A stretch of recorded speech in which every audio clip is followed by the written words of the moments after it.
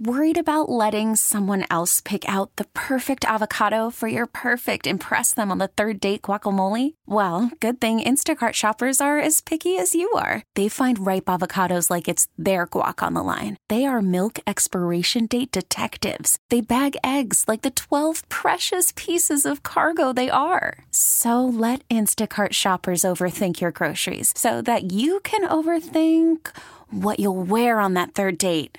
Download the Instacart app to get free delivery on your first 3 orders while supplies last. Minimum $10 per order. Additional terms apply. Presented by T-Mobile, the official wireless partner of Odyssey Sports. With an awesome network and great savings, there's never been a better time to join T-Mobile. Visit your neighborhood store to make the switch today. Back here on Sports Talk, welcoming in Dr. David Chao to the Radio Huddle. Before we get to him, we've heard from Dennis Allen on the Rich Eisen show this week, and he had an interesting, I guess you would say, update on the status of star receiver Michael Thomas. So I would say right now he's still going through some of the rehab process.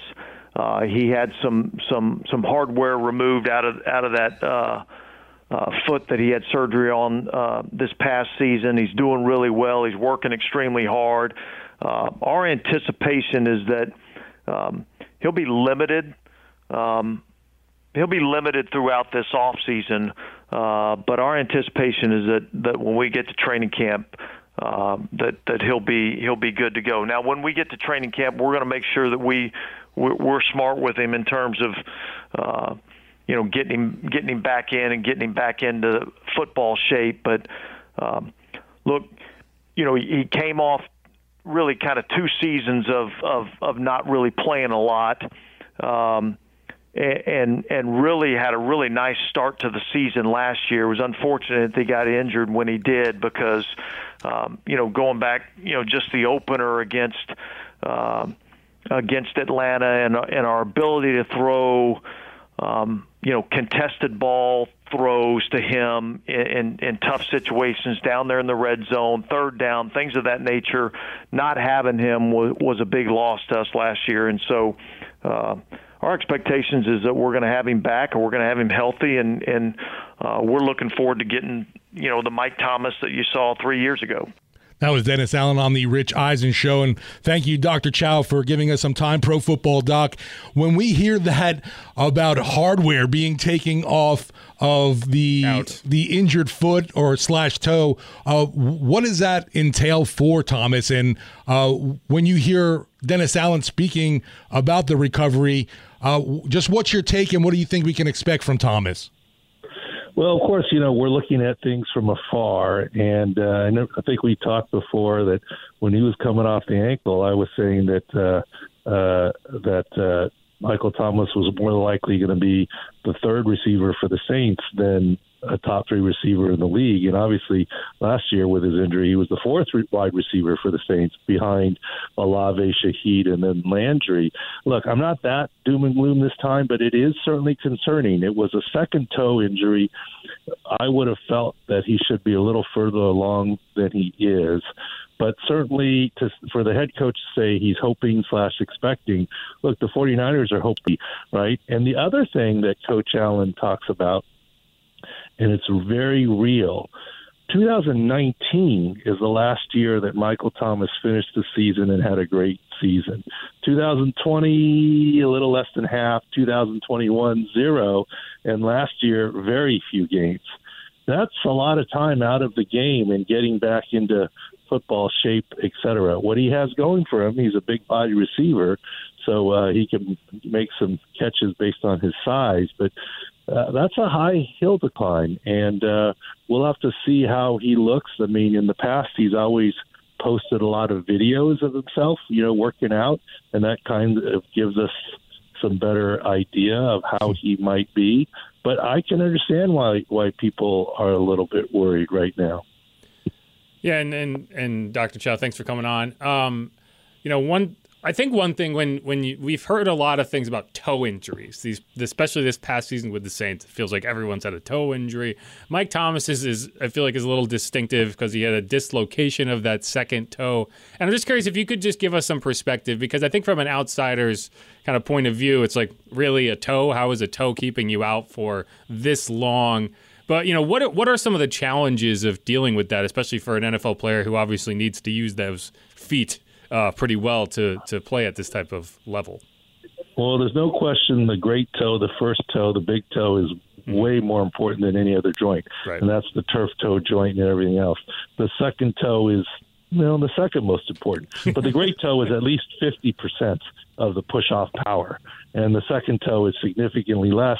The pinky toe you probably could, quote, chop off, so to speak, right? And the second toe is the second most important, and it can be a factor. And obviously, you hear it from Dennis Allen. I feel like I'm a really bad reporter.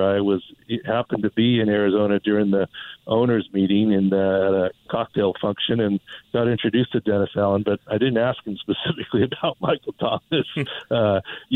I wouldn't want to submarine him anyways. I'm saying that tongue-in-cheek. The idea is that coaches are always going to be hope springs eternal right now, right? Everyone says whatever. But here's the thing. Okay, let me ask you this question. Who would you guys at this point have more faith in? Odell Beckham Jr. with the Ravens or Michael Thomas with the Saints? They've both had their injury issues, and I think you can make a case either way.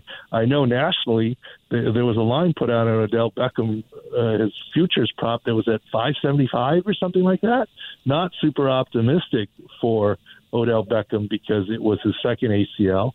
But then again, he's had a year and a half to recover from it, whereas Michael Thomas has been 3 seasons now with a variety of injuries and not ready to go. Odell Beckham's going to be full go for a training camp and full go for OTAs. Michael Thomas isn't. So, I think there's some reason to have some concern. No reason to panic. We'll have to see how he does and turns around, and I'm sure he'll post his videos about how he's moving and running, and then we'll judge from there. We did see him doing some deadlifting. Well, what was it, 500 some odd pounds? Yeah, nothing with running. Yeah, it is. I think it's a good question with the difference between Odell Beckham and Mike Thomas, and it's one of the reasons I felt a little bit more optimistic last year, probably than I should have been, in that Mike is a bigger receiver. He's never really used athleticism as a crutch to get open in the NFL. He's the king of the contested catch, whereas Odell, I think you probably do need that dynamic athleticism at his size to be effective. But, then you watch it in action, you get through 3 games, and it's just, one thing after another. And I guess I wonder, when you do have those repetitive lower body injuries, is it just bad luck at this point, or does it point to, some structural issues, or you're compensating in one way and it leads to more injuries? Does one thing lead to another, or is it more likely just like, hey, he's just been snake bit? Well, usually the truth is somewhere in between, right? Yeah. There's probably a snake bit component, but certainly in the kinetic chain, as we call it, one injury can lead to another in terms of compensation. And, these guys are race cars, Indy cars. They rev at very high levels to perform, and you're right about he's lifting 500 plus pounds, but that's not the game of football. That's not what he has to do to run, jump, and move. And you are right. Being a big body receiver, that doesn't go away, his being a big body receiver. So he's not like, a smaller receiver that really relies purely on separation to get open and make catches. And that's what he does have going in his favor. Yeah, we look at Michael Thomas and how much he means to this team. He was great in the first 3 games of the season when he was able to be on the field. Obviously, the problem has just been availability with him. But that foot issue just seems to be something that is a common problem with the Saints. They had center Cesar Ruiz having to have surgery, Trevor Penning, the rookie, having to deal with a second surgery. Both Liz Frank. Well, yeah, and so it's like with both guys, how crucial, obviously, or what are the steps for that recovery, especially at a position on the offensive line when you're carrying so much of that load? Well, Liz Franks are midfoot injuries, and we wrote at Sports Injury Central, that's what caused Tyree Wilson to drop from the first defensive player drafted from number 2 to ultimately with the Raiders. And we'll see if he's ready for the season. Yeah. Liz Frank injuries are a big deal. Turf toe, big toe injuries are a big deal.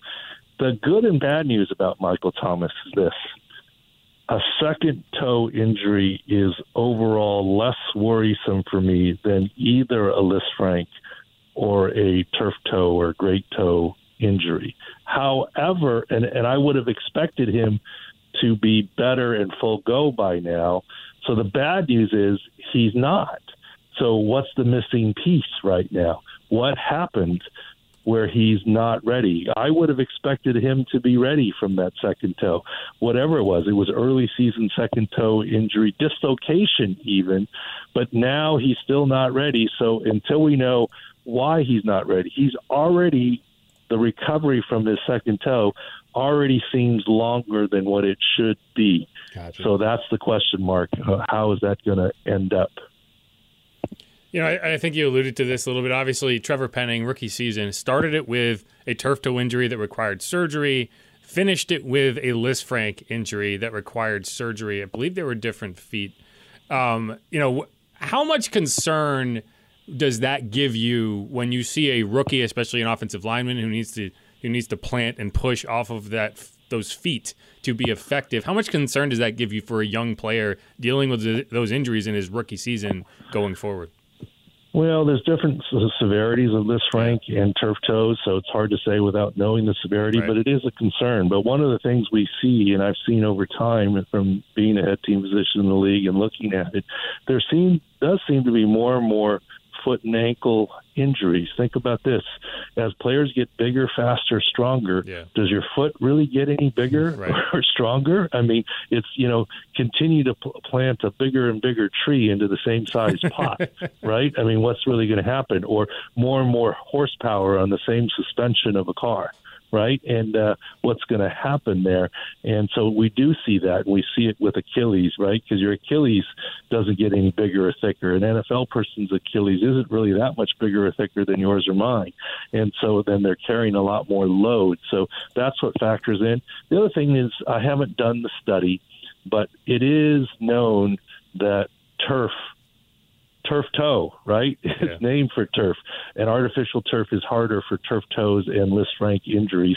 And I didn't do the research to know if there's any direct correlation with the current Saints issues with turf, with their home field versus not. Half the fields in the NFL are grass, half are some form of artificial grass. Dr. Chao, I know you also do work with the Sports Injury Central, that website.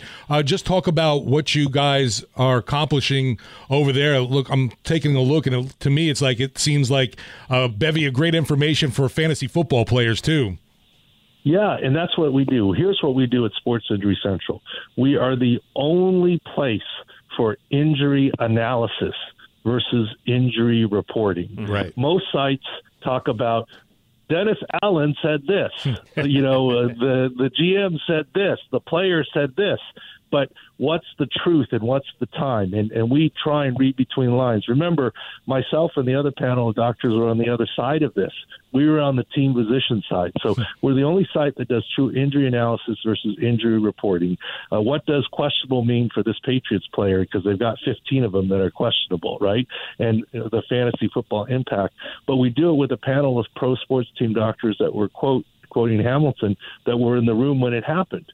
So we use our experience to interpret that. And for fantasy football season, I think it's invaluable to look at Sick Insights, where we put a score on every player of fantasy relevance. And you can see it now for the NBA basketball playoffs up there, et cetera. So we don't, and you can quickly look at Sick Insights for the injury update to know who on your fantasy team to play or not to play. You can even sign up for free notifications there. And, we do other sports too. I mean, last year in December, we said Zion's not coming back from that fifth metatarsal, right? And he didn't. This year we're saying Zion's not coming back from that hamstring issue that quickly, even though there was talk of it coming back. We would like if you had some better news about Zion. Be more optimistic, and then we'll come back. I'm a big Zion fan, but let me share something with you guys that I told many at GM when they got mad at me for delivering the news. I always told them, look, I'm Paul Revere. I'm not the British. Right. I'm not invading. I'm just telling you they're coming. Okay. I'm not causing the injuries. I'm just giving you some analysis on what's going to happen. So one more question, and I think this is a good topic to get into really quickly here, is the Saints last year specifically, they brought in Matt Ray to be a more proactive and scientific approach to health and wellness and physical training. And I don't know if the results necessarily kind of portrayed that kind of adjustment in terms of the injuries still seem to be as prevalent as ever. But what is your kind of take on some NFL teams being more scientific in that method? And do you think it is going to be a benefit down the road for some of these teams? Well, I think it can be a benefit. It's how you apply it. There is no secret sauce, one thing. For example, one question I often get asked is, do you think players should have contact practices during the season? Okay.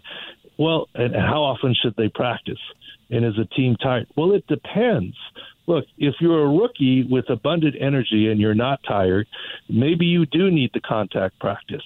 If you're a vet with vet knees, maybe you don't need all that practice. So I don't know that there's a one-size-fits-all solution for everybody. Sports science and analytics and injury prevention is part of it. Off-season training is part of it. Maintenance of ongoing injury is part of it.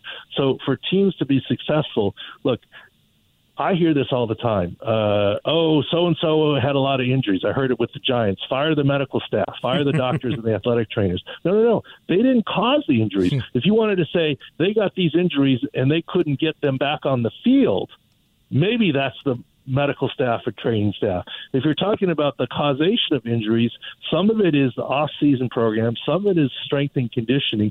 Some of it is the types of players that the GM drafts. Some of it is the scheme that the coach runs that puts players at risk. It's just a lot of different factors. It's easy to say fire the team doctor, fire the training staff, but it's not always like that.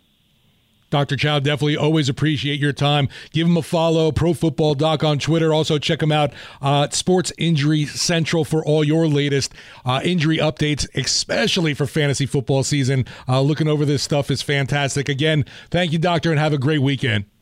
Thank you. Okay, picture this. It's Friday afternoon when a thought hits you.